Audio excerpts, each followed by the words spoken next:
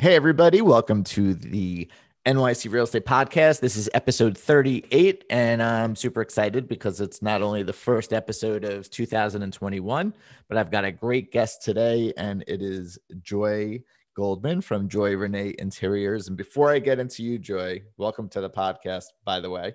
Thank you so much for having me. Super pleasurable to have you. Let me just tell everybody that if you don't know how to get in touch with us, you can email us at nycrealestatepodcast@gmail.com. Again, that's nycrealestatepodcast@gmail.com. I'm going to put links to all of my social media inside the description of the podcast. I would be so grateful if everybody would share and subscribe and also maybe even rate us 5 stars. That'd be amazing. But Joy, why I wanted to have you on today is you specialized in interior design for a whole host of things I know that you're between New York City and South Florida, and you do a lot of both for personal renovations, but also for buildings and condos, co-ops, HOAs, that kind of thing. So a lot of my business, as you know, tends to be towards co-op and condo. And we're going through this in a lot of spots now with renovations and the best practices and, things to look for and process. That's where I would kind of lean on somebody like you to go and put us through that. But before we actually start, I know that you've had a lengthy career doing this and you're very specialized. So do you want to give everybody listening kind of a synopsis of your past, how you got into this, what you're interested in the future, and anything else you want to share? Sure, that would be great. Well, like I said, again, thank you for having me on here. It's so nice to be able to talk to this audience. Specifically, I focus on both residential, commercial, and hospitality interior design. In South Florida, where I'm based right now, we do everything from residential to country club design, restaurant design, common spaces, workspaces. I know in New York, your focus is on co-ops and condominiums. So, I really want to, kind of dive into that with you at some point. But basically, we are a boutique interior design firm, and we deal with every detail from start to finish with construction, renovations, build outs, decor, framing, structure, both interior, exterior spaces. We do full service project management. We work alongside custom builders, architects, local artisans, to make really great usable spaces for our clients. And, that's pretty much what we focus on. I work both, like I said, in New York and in Florida and really everywhere, especially now because everybody is working remotely. We also are offering e-designs. Right. And this is just a whole nother facet to our business, which is really important. And I'd love to tap into that as well, because again, we're dealing with some challenges now with being able to be on site for our clients, but we've really worked very hard at perfecting the working from home aspect of this. Although we'd like to be more on site, it's really great that we have the abilities to communicate and do Zooms and be able to just work. Everything's easy remotely. To do now. I mean, you can fully run a project or a business, a company, a client from almost 100% digital. And that's the unfortunate side effect, which is a positive that came out of this whole COVID situation, was that we really have learned how to operate differently. Just everybody. It's not just an industry, but can I ask you a question? Sure. So you're an interior designer. What's the difference? Because I know that there's a lot of interior decorators. What's the difference between an interior designer and an interior decorator? Obviously, I actually love getting asked this question because it's something that kind of weighs on me, and it's a fine line between talking about it too much locally, but you don't want to hurt anyone's feelings or insult anyone. So really, let's start off with the beginning. A decorator. A decorator is somebody who, I'll say it in layman's terms, wakes up one morning and says, I'm pretty good at this, and I'd like to decorate people's homes. It's somebody who probably has a great knack for design, a great eye, has maybe done some personal projects or done some stuff for friends. And somebody said, hey, you should do this as a career. So it's great that we have decorators, because quite honestly, without decorators, I wouldn't be able to refer some of the jobs that I can't take on, or Right. jobs that might be too small, where I can say, hey, I have somebody who's less expensive, Hmm. maybe somebody who doesn't need to take on a huge job, but they are very important to our business in some respect. Yeah. So there's no disrespect to decorators in that sense. An interior designer, however, has all of those skills, but actually has a degree, is trained, and is by state allowed to do much more work. Right. Down in South Florida, uh, I'm part of ASID, which is the American Society of Interior Designers. That's an accreditation nationally. But in New York, you have to be certified in something called NCIDQ, which is a national organization for interior designers. In New York, if you have the NCIDQ certification, not only can you do all residential, commercial, hospitality, interior design, but you also have the ability to almost act as a general contractor, which allows you to be the one hiring all of the contractors and whatnot. And we can kind of dive into that a little bit more. But essentially, a decorator and a designer are different in their certifications, in their experience, in their knowledge base. Hmm. And obviously that's going to lead to a different point of fees, because with anything else, I mean, if you went to an architect, that's one set of fees. If you go to a designer, that's another set of fees. If you went to a decorator, that's a lesser set of fees. So as you said, for the smaller jobs and maybe for the more inexpensive jobs where they don't need all of your services, or, whatever threshold they have for their project, which you could push people off to, it's helpful for you to work in concert or to just pass that off because it just makes sense. How you said training for the designer certification? What kind of schooling is that? Well, a lot of people will do, just as if they were an architecture major, they will do an undergrad program. Hmm. If people have not done that as the undergrad program, which is kind of funny, people always laugh and say, well, did you do this in college? I actually went to University of Miami. I was an opera major, very, long, long away from interior design, but obviously very creative. I was an artist all growing up and always had a knack for interior design. When I stepped away from the music business, I said, I want to do something really creative. But for me, just being a decorator wasn't enough. So the Fort Lauderdale Art Institute and also Palm Beach School. There's a few different programs here, but there's a ton of programs in New York, which, I can give you a list of them if people are interested in finding out more about that or how they can do it locally. I can always provide that to you as Yeah. well. But essentially, if you decide not to do it as an undergrad program, there are 2-year programs where you can do it remotely, where you can do it on site. Hmm. And obviously continuing to do any CME courses, continuing education courses, are really important to this business. Yeah. If you have any certification, which if you're ASID or NCIDQ, you have to keep up with the growing trends. If you want to be green certified, LEED certified, there's always the ability to keep schooling just in anything, Right. like with anything, the It's more you similar. learn, the more Yeah. you can get. It's similar to what I go through. I have my state license for I'm a New York State broker. I am a Florida salesperson, and I have a Florida Community Association management license. So I'm doing 3 sets of continuing education every 2 years, and they stagger a little bit. But yeah, I mean, if you're going to be certified in something, you have to keep it up, and especially at the state level, they're super on top of that. And now that Exactly. everything's automated, you can't get past the system anymore. You can't be like, oh yeah, I attended those classes. They actually do check and it's uploaded. So, all right, kind of moving the conversation along.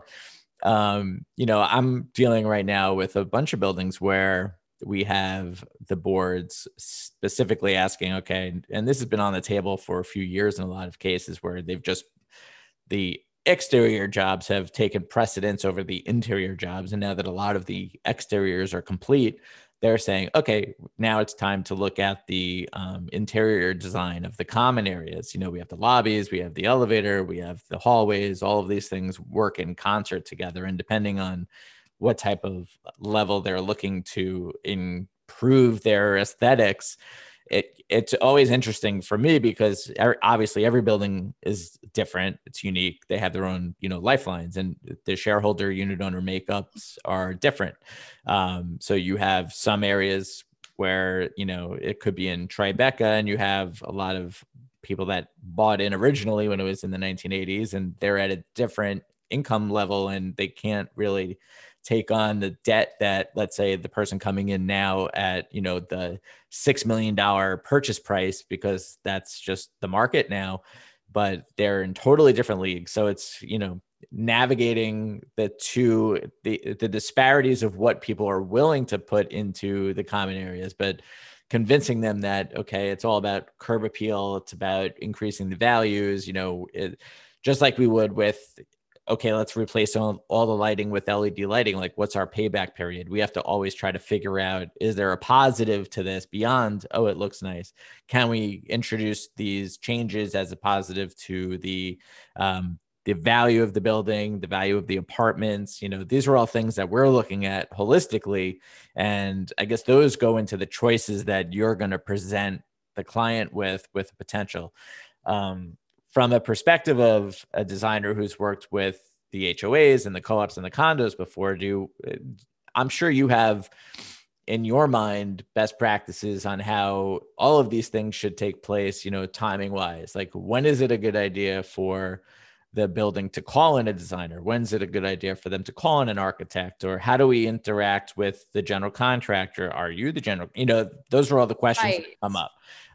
Do you want to walk us through kind of a sample of what you think the process should look like from our perspective and from the board's perspectives on these? And then when do we introduce choices and, information to the residents and the shareholders and the unit owners to make sure that we're giving them a lot of information, we're giving them the choices that the board wants them to have, but we're not stepping them into the process so that it just can't ever be decided, because you can't have 80 people deciding on one aesthetic. What would you recommend? So first and foremost, this is such a great question, because obviously, like you said, I deal with HOAs and boards all the time. So this is something that is so important. So getting right back to the very beginning, you've decided as a board, hey, we need to update, whatever that looks like.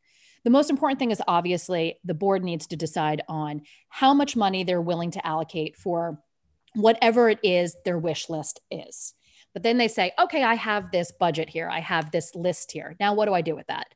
Well, who do you call first is always the number one question that I would say I love to answer, because I think that there will be certain people who have different answers. But having done this before, I see where the mistakes have been. A lot of people will say, let me go call my contractor. And while I respect contractors, they're the ones who are really getting their hands dirty. The reality is that they are the ones who are getting their hands dirty. They're not the ones who deal with budgets and allocating of funds and how to best purchase things and how to best source things out, because they're really the labor. And that's what is so important to know. We are the quarterback. And when I say that, it's the most important thing. So the quarterback isn't the one who is going to be the running back or doing the tackling or doing anything else like that, but they're the most important right then and there, because they're going to make sure that everybody is doing what they're supposed to do, when they're supposed to do it, how they're supposed to do it, so that we have a win at the end. And so it's really important that before you even hire an architect or a general contractor, because quite honestly, they're going to want to know what the scope of work is, what you've selected, how much you need of everything, what the drawings look like, so that they can give you an accurate proposal. Oftentimes I'll hear, well, this is what happened when we hired a general contractor. We hired them and then they ended up being 30% more. Right. They weren't necessarily 30% more because they just wanted to, increase your costs at the end. They were 30% more because they weren't given all the information from the beginning. They're 30% more because they didn't know that your design was going to be different. So whatever it is, it's very important that you bring in a designer first to look at your budget, to say, okay, this is going to be too much. This is going to be too little. This is the best way to spend your money, and then bring in the architect, and then bring in the general contractor. Quite honestly, you don't even need to bring in the architect until you've gotten the green light from the board. Right. So going right back to, again, the next step, you've now brought in an interior designer. You've shown them your budget. You've met with maybe 2 or 3 people from the board. The first thing that I would always say is, let's go through all of this. I can, as a courtesy, come up with a preliminary budget for you, taking those numbers, taking the scope of work, allocating those numbers to what I actually think that each item is going to cost. Right. And oftentimes that's a big shock to them. They said, oh, I didn't know that it was supposed to be that.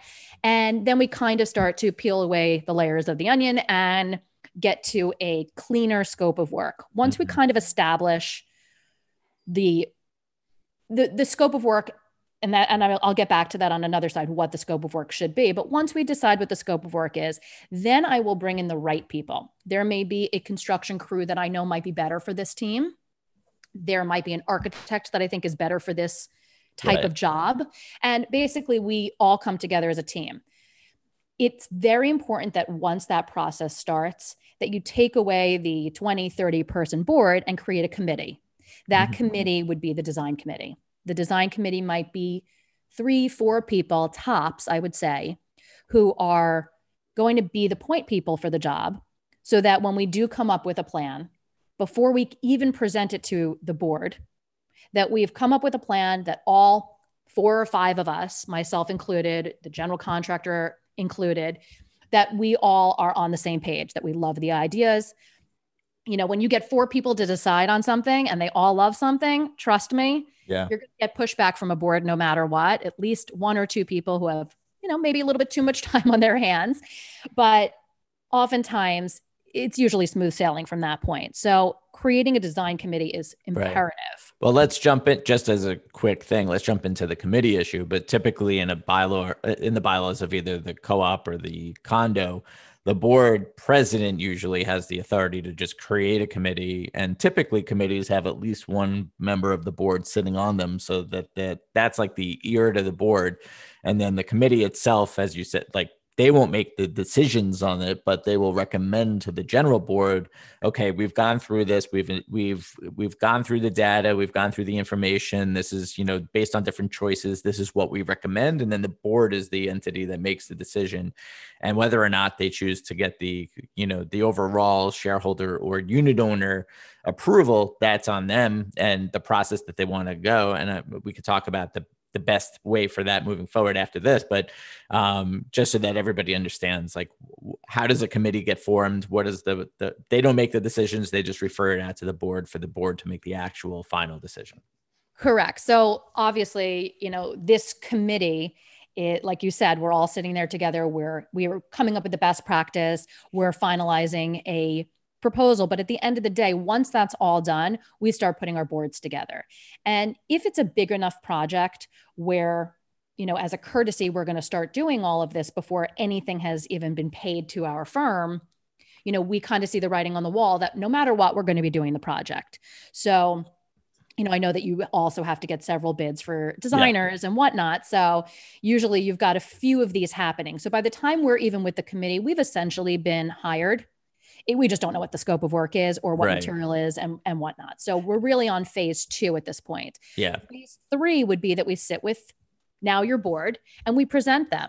We present them an idea, usually an overall idea, maybe not the exact material that we're going to be using, but an overall conceptual plan, whether it be, you know, some floor plans, digital boards, a few samples of material, you know, fabrics. It's just a overall vision board of how we see things.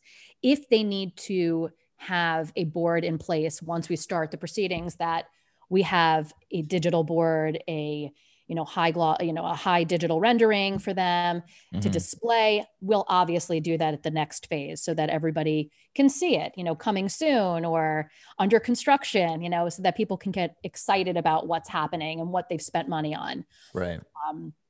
So that's really the next phase. So obviously now you've presented it to the board. The board says, great, we love it. and then you just move on from there. Do you give multiple, how does, in your experience, I know I've done it, but from here where the board is like, yeah, that's great. Do you usually give two options and then have both of those kind of presented to the constituents of the building and then they choose by majority? Or in your experience, is it mostly the board making the decision on how to proceed and they just, okay, this is how we're going. We're not going to put it out there, but we believe as the people that were elected on behalf of the people that we're representing that the decision that we make is going to be the best one? Yeah, I think that it's a really, really, really sticky situation to give all of the people who live there or even all the people on the board too many choices. Customarily, with the design committee, we will bring them 3 to 4 conceptual ideas, whether it be a modern look, a transitional look, something with all white, something with all gray, something dark, just so they can kind of gauge that we have a few different options, what we all think would look good.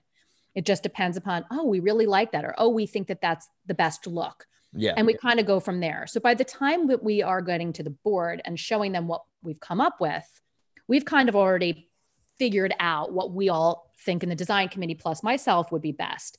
Mm-hmm. If the board comes back and says, none of us like that, well, then we have 3 additional options to kind of go back and discuss and tweak things here and there. They may like something, but not like that sample floor. Okay, well, when we get to that, we'll bring you some other floor options. So it's really just a conceptual plan at that point. Right.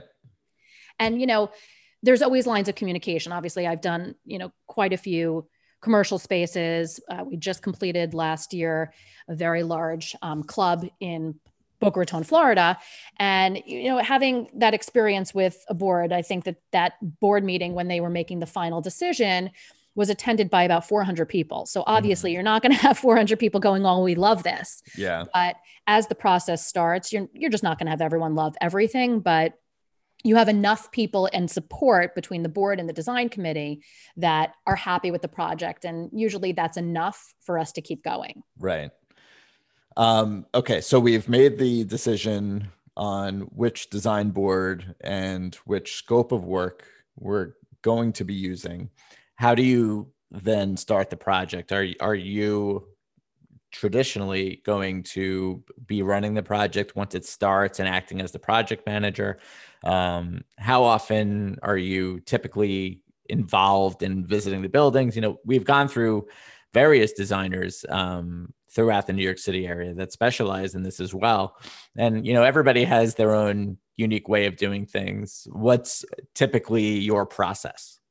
Okay, well, before we get into the process, I just want to touch upon one other thing that you were talking about budgets and spending money and, what's the most important thing. And then I'll kind of get back into that. But I think that it's important to understand that one of the main differences between a general contractor and an interior designer is that we understand who the people are. We've understood what the needs of the people who are inside the buildings and the surrounding areas, what those people look like. We understand demographics. We understand if we have an HOA come to us and say, look, this is a 150-year-old building. We want to look more approachable and more desirable in our community. Maybe it's important that I focus on the fascia of the outside before anything on the inside. Maybe it's important that we focus on the lobby before we focus on any of the hallways, so that you get that curb appeal and that initial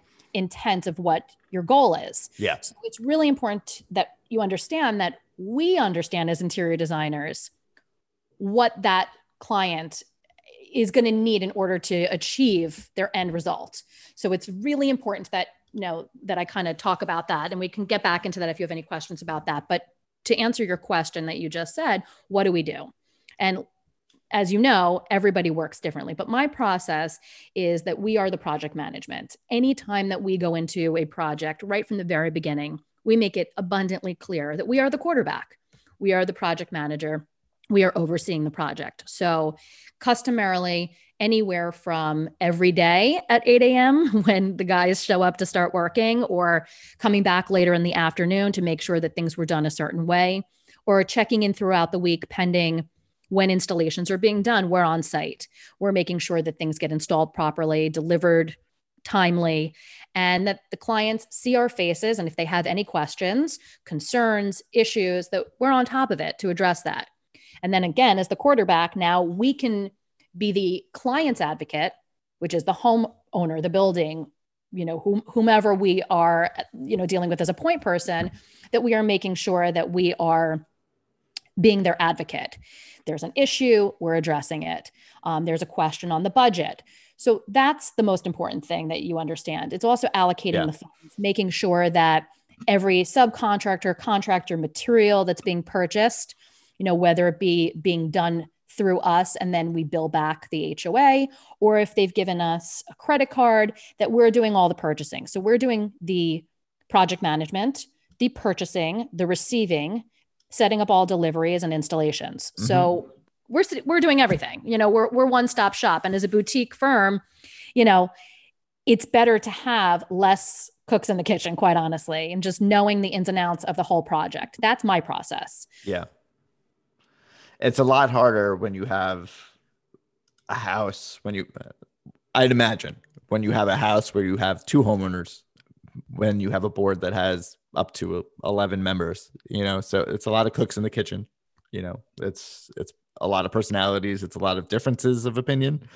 Mm-hmm. And it's, if you go into 7 board members' apartments, not one of them will be the same. So that's probably also the trick is, instilling a design style that they're bringing you on for, and convincing 7 people that would probably, maybe 5 of them would never put that style in their apartment because that's not their style. And then convincing them that it's good for the building, and then you imagine 150 apartments times design aesthetic 150 times. I mean, that's got to be for you a challenge to try to not sell the design that you're pushing, or not pushing, but offering, I should say, and then having everybody come to a consensus. But all you need is a majority. So if you could convince the majority of the board to go with, a specific design schematic, then I feel like you've won. You've done a good job, because by default, it's going to be, you're going uphill because you're trying to convince 7, 9, 11, however many people that your idea is a good idea. And do they often come back to you with multiple revisions? We don't like this, we don't like that. Like what's the typical back and forth that you see from a board before the project is approved? It's funny. We really have not had all that much pushback. I think it's very important to kind of talk to what you just were saying about making everybody happy. Like, where do you come up with a conceptual idea that you think is going to work, and how do you sell it? If you sell it right, you shouldn't have too many revisions or pushback. The whole idea is that, interior designers are trained in every type of design. Not just that, we're also tap into architecture and why certain buildings are a certain way, and just, knowing the history of certain areas, and, keeping true to the architecture of the area. Especially in New York, especially in Florida, where you have such clear, concise types of styles per area. It's important that I take a look at that first and say, okay, I'm not going to make this building, uber modern. If nothing around there is uber modern, it doesn't make sense. You don't want to create an eyesore. So it's really important that on a case by case, it's not about what I think is going to look pretty inside of this box, but what's going to look pretty inside this box and also make sense to their area. And I really like to educate my clients of why I make these decisions, because they can't be selfish decisions, excuse me. I personally, for my own home, and if I were to be hired by one of the homeowners and I walk in there and I see that they have a beautiful art collection, I may want to do all white walls in their apartment, but it may not be the right thing for the main lobby. So I look at all the different things. Are they trying to bring in a younger, hipper vibe? Maybe I'm going to focus on more contemporary trends, something a little bit more relevant. If it's a more traditional building and you have the clientele that might gear their designs more towards traditional, then maybe I would do something like that with a little bit of a more relevant edge. Yeah. Because obviously you don't want to just put in what you had before. It has to make sense, because if you look at it from your perspective too, let's say you're the the elephant in the community. You've got 10 buildings on a block. They all share a specific type of look. Maybe it's a landmarked area. And then if you went the complete opposite way, it might not be favorable for the building, because people that are living there in that area really do like the aesthetic of the history, the design. I'm not going to speak your language, but I could see that being a negative if you're not staying within the confines of the style.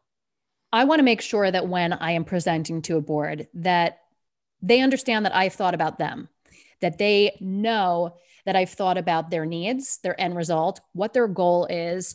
Like I said, are they trying to get people, entice them to purchase in that building? Are they, looking to just be like everybody else on the block? And we can kind of do that in a unique way. But obviously, you're not going to do anything that's not going to add value.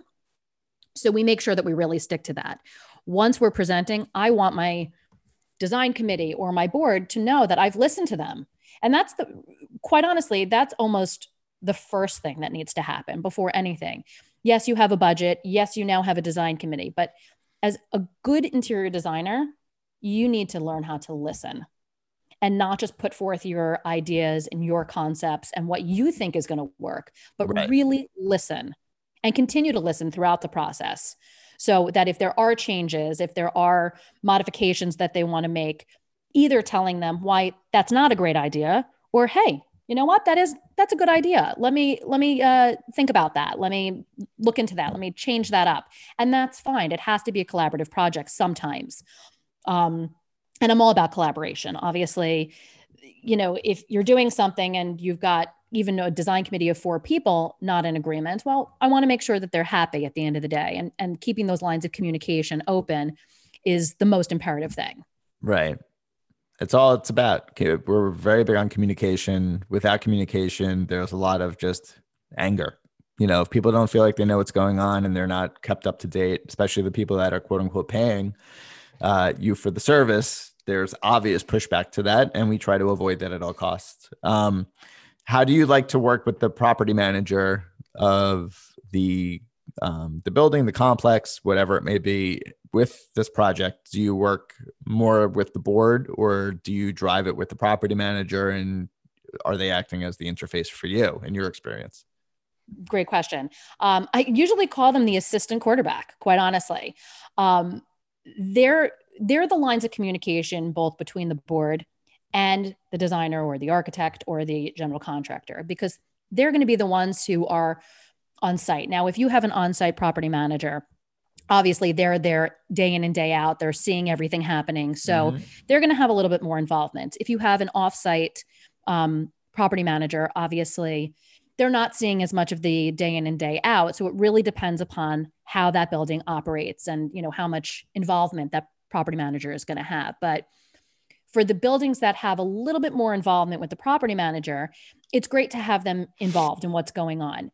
Obviously, if there needs to be any types of shutdowns in a certain common area, they need to be the person who's navigating that and making sure that certain things happen. If I need water shutdown or power shutdown, or, we need to have certain signs or, signage done, or, they're going to be my point person, because they're going to know the guidelines for that building, how to communicate with the homeowners, and what needs to be done to get us back on track and keep things moving. So it's really, really important that I have the ear of that property manager throughout the project, and that they're working with me. If they're working against me, it's not going to be a great process. Well, that never ends well for anybody if you work against. I'll never understand that. By the way, I've had this conversation so many times, especially with new clients, where let's say we're doing a large scale project, such as like a large facade job. And I will get, the old manager refused, like from the board, like the old manager refused to listen to us. They refused to hire the contractor that we wanted. They refused to, I'm like, what? Like they're paying you or you're paying them? You're paying the manager and they're refusing to do what you said. Makes zero sense. Like we're all on the same team. We're hired. You're a hired hand. I'm a hired hand. We're there just for the complete operation of the specific task at hand. For us, it's management. For you, it's very specialized in the interior design field. I have to have that situation where the manager is more of an interference roadblock. I will never understand that. Like, it just makes the manager's job a lot harder too. If that's a lot of energy and that's a lot of back and forth with the board that they just don't need to have. Like, if the board wants that, I don't understand the problem with that. I know And I'm that going on a rant. it's so funny because it actually brings me to even my third thing is that now you're the quarterback. I mean, how many quarterbacks have you seen that go on camera and aren't dynamic and know how to communicate with people and how to soften the blow? It's also our job in communicating, not just with the board, not just with the HOA, not just with, the property manager, but it's knowing how to just, can't we all just get along? Can't we all just work together nicely? Because it's really also about leaving your ego at the door. Oftentimes, if we get pushback from a property manager or a contractor that maybe they hired on their own, which brings me to a whole nother thing that we can discuss as well. Let's do it. There's a lot of times where I'm hired separately and they've already brought on, their friend or somebody they used in the past. And it's a general contractor who now I have to manage. Right. And there's going to be some pushback because, and I'm not going to say it's a male, female thing. I think we're kind of past that. But I do think that there is something to be said about people's egos getting bruised when somebody else is telling them how to do their job better or how to do something especially different. If you've done your job for 20 years. And in this case, doesn't mean that I'm not assuming that all of your jobs run this way. But if you're not doing a good job on this one client, it's hard to tell somebody that's feeling like they're the expert in the field that that's the case. It's an ego thing. Exactly. So I think it's important, again, to bring that quarterback in to kind of go, okay, here's the way it's going to work. You're important. You're important. And this is what we need from you. You're important. And this is what you have to do, and kind of navigating everything, because at the end of the day, as the quarterback, as the project manager, I don't want to really get involved in the minutia of anybody's egos or problems. The end result is, how can we keep moving and how can we make the client happy? And what do we need to do to get there? So I try and really steer clear of any of those conflicts and just work. I mean, again, it's another job. So we wear a lot of hats in this. And in order to keep things on target, and that's another thing that's very important in project management, is timing, especially when you have a multi-unit. I know that you manage, some buildings that have upwards of 400 units. How do you keep all 400 building homeowners? How do you keep them happy? How do you keep them going? When is this project going to end? How is this? So it's keeping track of not just the budget, but also keeping track of a timeline and making sure that everybody is doing what they need to do. How do you release the timeline when you have a client that you're working on? Do you share a document with them or a graph that shows, okay, on this week, this is supposed to happen? Like when, I forget what they're called, but the diagrams with the color coded, cells of where we're at versus where we need to be. How are we doing? Are we behind time? Are you sharing that, or is that more of an internal document for you? That's always shared. I mean, I think it's imperative that a timeline of completion is shared, not necessarily from the beginning, because scope of work can change, but doing it as we move along. They can always add in another bathroom or another hallway, or so it's always going to be an evolving, spreadsheet, but it's always good to keep them on track. From the very beginning, we will say construction is going to take this long. Lead time on furniture is going to take this long. And usually if you're smart, you're going to tack on some time, because I'd rather them be pleasantly surprised with how quickly things came in than to be disappointed. And there's always going to be change orders, just like any other project. So to build in a buffer of a few weeks. Managing expectations, right? Everything is about managing expectations. And similar, I do the same thing. Anytime that there's an elevator inspection in a building, I say, okay, it's going to be down for about 2 hours. And then typically it's, before an hour, they're done. And you're the hero. Right. All you had to do is overestimate, but it's true. Exactly. God forbid there's an issue and then the elevator's down for 2 or 3 hours, then suddenly it turns around. Well, you only said it was going to be down too. I'm like, well, can't control everything, but we can communicate the process and why this is happening. And I think, as you said before, communication, the single biggest factor of any successful project is going to be how we communicate that to everybody else. Right. Full transparency is my mantra. It always has been. Of course, there always going to be unexpected things, but you kind of even lead with that. Look, there's always going to be unexpected things. I walk around, I feel like I'm a walking disclaimer 90% of my day, because I want my clients to know, well, I did tell you that could have happened, or that was potentially happened. Having everything in writing, especially when you're dealing with buildings, is so important. I mean, obviously we know communication and all the facets of that and what that entails. So again, it's just important that you understand that you now have one person. If you have a general contractor, and this is very important to know, the general contractor is not the person who's getting their hands dirty. The general contractor, in most cases, is outsourcing labor.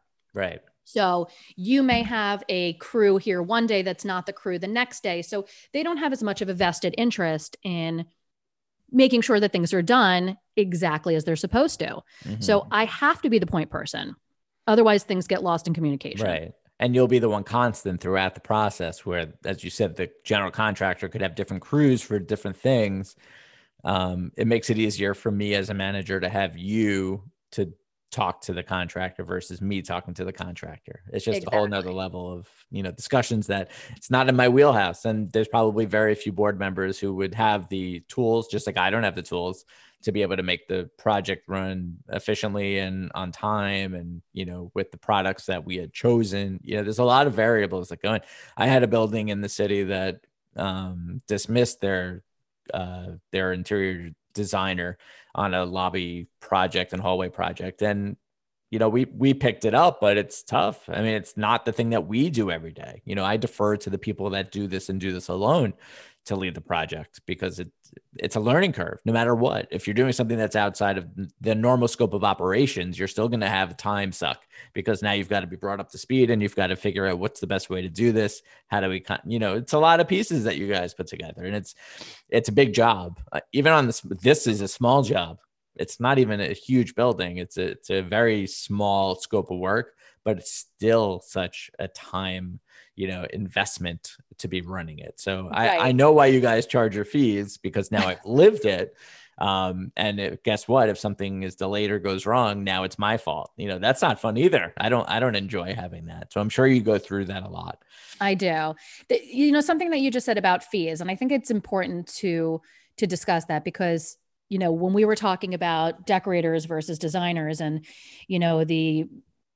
the difference between their fees and all that stuff, many times, especially my residential clients, will say, oh, I brought somebody in here for a consultation.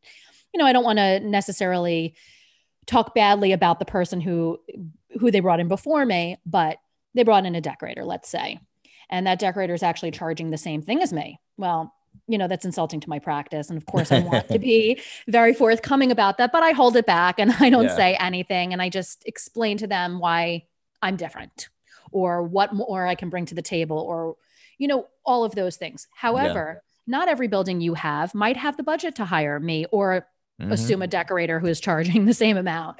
And how do you navigate that? So the other thing that you can also do, and this is kind of just like an inside tip for you, is that you may say, we don't have the budget to hire a high-end interior design firm. And again, this goes against what I would say, because obviously I want to be the one hired on a job, but there's also another facet to this, is hiring an interior designer as a consultant.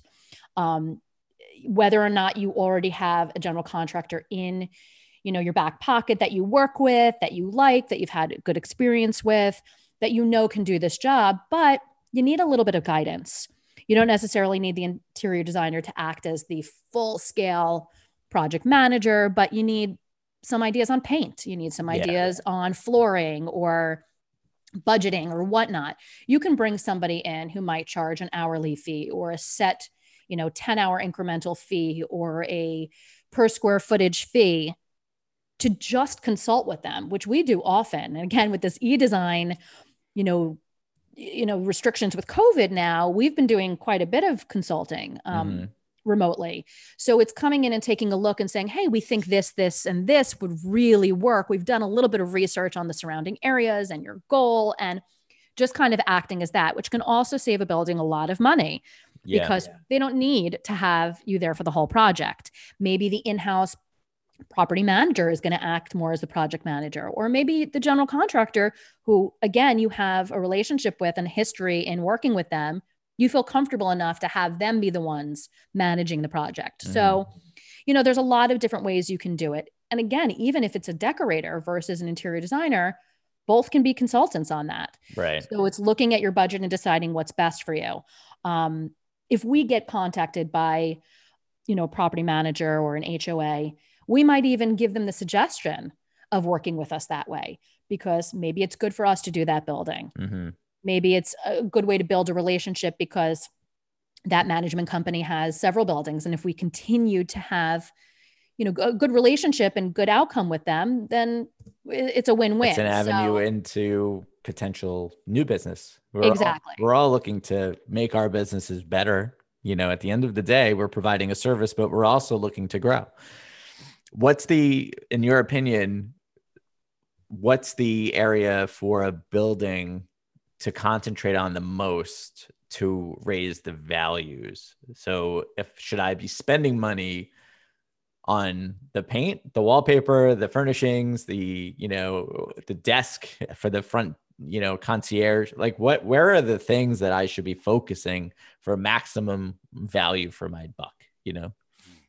It's such a good question, but I think that a lot of people know what you see first. Your first impression of something is always going to be what hits you in the face and goes, oh, okay, it's this. Yeah. You're not going behind each of the doors at that point. Maybe you're not taking the elevator up and going to see the hallways. So if you needed to start someplace to just kind of give yourself a little bit of a refresh, facelift, I always say common area, common space, first thing you see. If there's a hallway, a check-in desk, front door even, it's what you do from that front door in that gives your first impression, that gives your balance. And then it allows you to kind of create a footprint for, okay, this is the look we're going for. Now, when we're ready to phase 2 or phase 3 or increase our budgets, or now you've got happy homeowners who say, this is great. We love this. What can we do next? We kind of have a basis for keeping continuity between the design now to bring it into the hallways or adjust the elevator, or maybe they even have a conference room or, or the gym, area. The kids room. Exactly. I mean, the playroom, there's so many different areas that you could then marry the design of the interior, that space that you've done, and then kind of carry it through the other common areas. Exactly. The test case. Exactly. And I think that even going back to the original budget, you might have a board that, again, has no idea of how much things cost. And they come in and they say they want to do all 10 spaces. Well, we might also be the person to say, okay, let's start here. Then this will be the next phase. This will be the next phase. It's also knowing the demographic. It's priorities and demographic. Exactly. Yeah. Understanding that this is a building that has an active young, clientele that is in the gym every single day. Well, maybe phase 2 is the gym. Yeah. Let's give the people what they want and really focus on ways to continue to make them happy and for them to feel the value of their investment. Yeah. It's nice to live with a David Barton gym inside your building. Exactly. Right. So I think that, it's just, again, having that point person advocate who understands the people inside the building, inside the box and the surrounding areas to make sure that you're getting the best bang for your buck, the best return on your investment, and honestly, having an end result that you can feel all good about. It's like a psychological exercise, because you learn about what everybody feels is important to them. You learn about the residents and what's important to them. And then you can, all the spaces that you do have a certain feeling, right? When you walk in. Mm-hmm. So the feeling is the most important part of how do you want to feel when you get home? I always say when I deal with my residential clients, I'm a marriage counselor. And when I deal with my hospitality and commercial clients, I'm a therapist. You have to know, you're a psychologist who's understanding every facet of these people that you've met for even a minute. So you've got to be a really, really good judge of character and people, and kind of putting all the puzzle pieces together. Because like you said, when you were dealing with residential, it's just a husband and wife. Right. I only have 2 people in the room who are going to fight. But when you're dealing with a co-op condo situation, obviously I've got to take all of these personalities. Not only personalities, but you're sometimes unpacking years of annoyance between themselves, because boards are just like married couples. There's 7 to 11 of them, but they have hit their history, and maybe the annoyance of the decision 2 years ago that one board member didn't like is now going to come back to rear itself, and it has nothing to do with you, but I deal with the same thing too. But you have to have enough of that EQ, the emotional intelligence to kind of read the room. And when we're pitching our services, this is more of just like, I guess, a business owner to a business owner discussion versus the actual type of business that you have. But I just think walking into a room of 7 to 11 people that you're trying to, sell a certain, in your case, an aesthetic, in my case, a property management business, we're all doing the same thing and we're all interacting, and you quickly learn, the makeup of the board and the tenor of the board and just the temperature. But it sounds like you're doing a great service that, done the right way, which it sounds like you have it down, could add a really great value to the building and take something that's been sitting for possibly since the inception of the building 30, 40 years ago to bring it up to date now and bring it up to the neighborhood, because the neighborhood has changed no matter what. If it's not like a landmarked interior space, the neighborhoods have probably been renovated. All the buildings have been renovated. Maybe it's gentrification, maybe it's, different just income levels. We don't know what's going on in these buildings. So taking all of that information and just parsing through it is part of the job, right? Exactly. It's seeing the big picture of the whole, not just the space, but everything surrounding that, and who the people are that you want to be there, who are there, and, and just navigating all of those moving parts. Mm-hmm. Well, that's great. Is there anything else that you wanted to cover on our amazing podcast that hopefully everybody's still listening to? I think we've tapped into a lot. Obviously, if I'd love to be back here as a guest anytime. If anybody has any questions, and how could people? So joyreneinteriors.com, right? That's your email. Exactly. That's your website. And if they want to get in touch with you, how would they reach out to you? It's joyreneinteriors@gmail.com. Okay. And that's the best way. And on my website, obviously, there is a contact page that has, our direct phone number, email, etc. It has all of our Instagram, which is @joyreneinteriors. We like to just keep up with all the great trends, but obviously as an interior designer, we work with every kind of design style. So if people are looking for residential, commercial, hospitality, and have their own vision or own idea, we just bring it to life. So yeah, we're happy to help in any facet of design for any of those types of clients. Well, it's awesome. I do follow you on Instagram. Got to get you on TikTok. I talked about TikTok last week on my last episode 37. That was exciting. But I'm at Mark in Real Estate. So if anybody wants to follow me, feel free. And if anybody out there wants to be my social media coordinator while I'm actually working, that would be great too. You may get a call. You never know. Yeah. But it's been great having you. Again, if people want to email the show, nycrealestatepodcast@gmail.com. Try to make it easy. nycrealestatepodcast@gmail.com. Again, I'm Mark Levine, and you can call me directly. It goes to my cell phone at 212-335-2723, extension 201. Again, that's 212-335-2723, extension 201. And we will hopefully have Joy back in the future. And I wish you a great 2021, and hopefully we'll work together soon. Thank you so much, Mark, for having me. It's been no great. problem. I will talk to you soon. I hope you enjoy the podcast. Thanks. Bye-bye. Bye.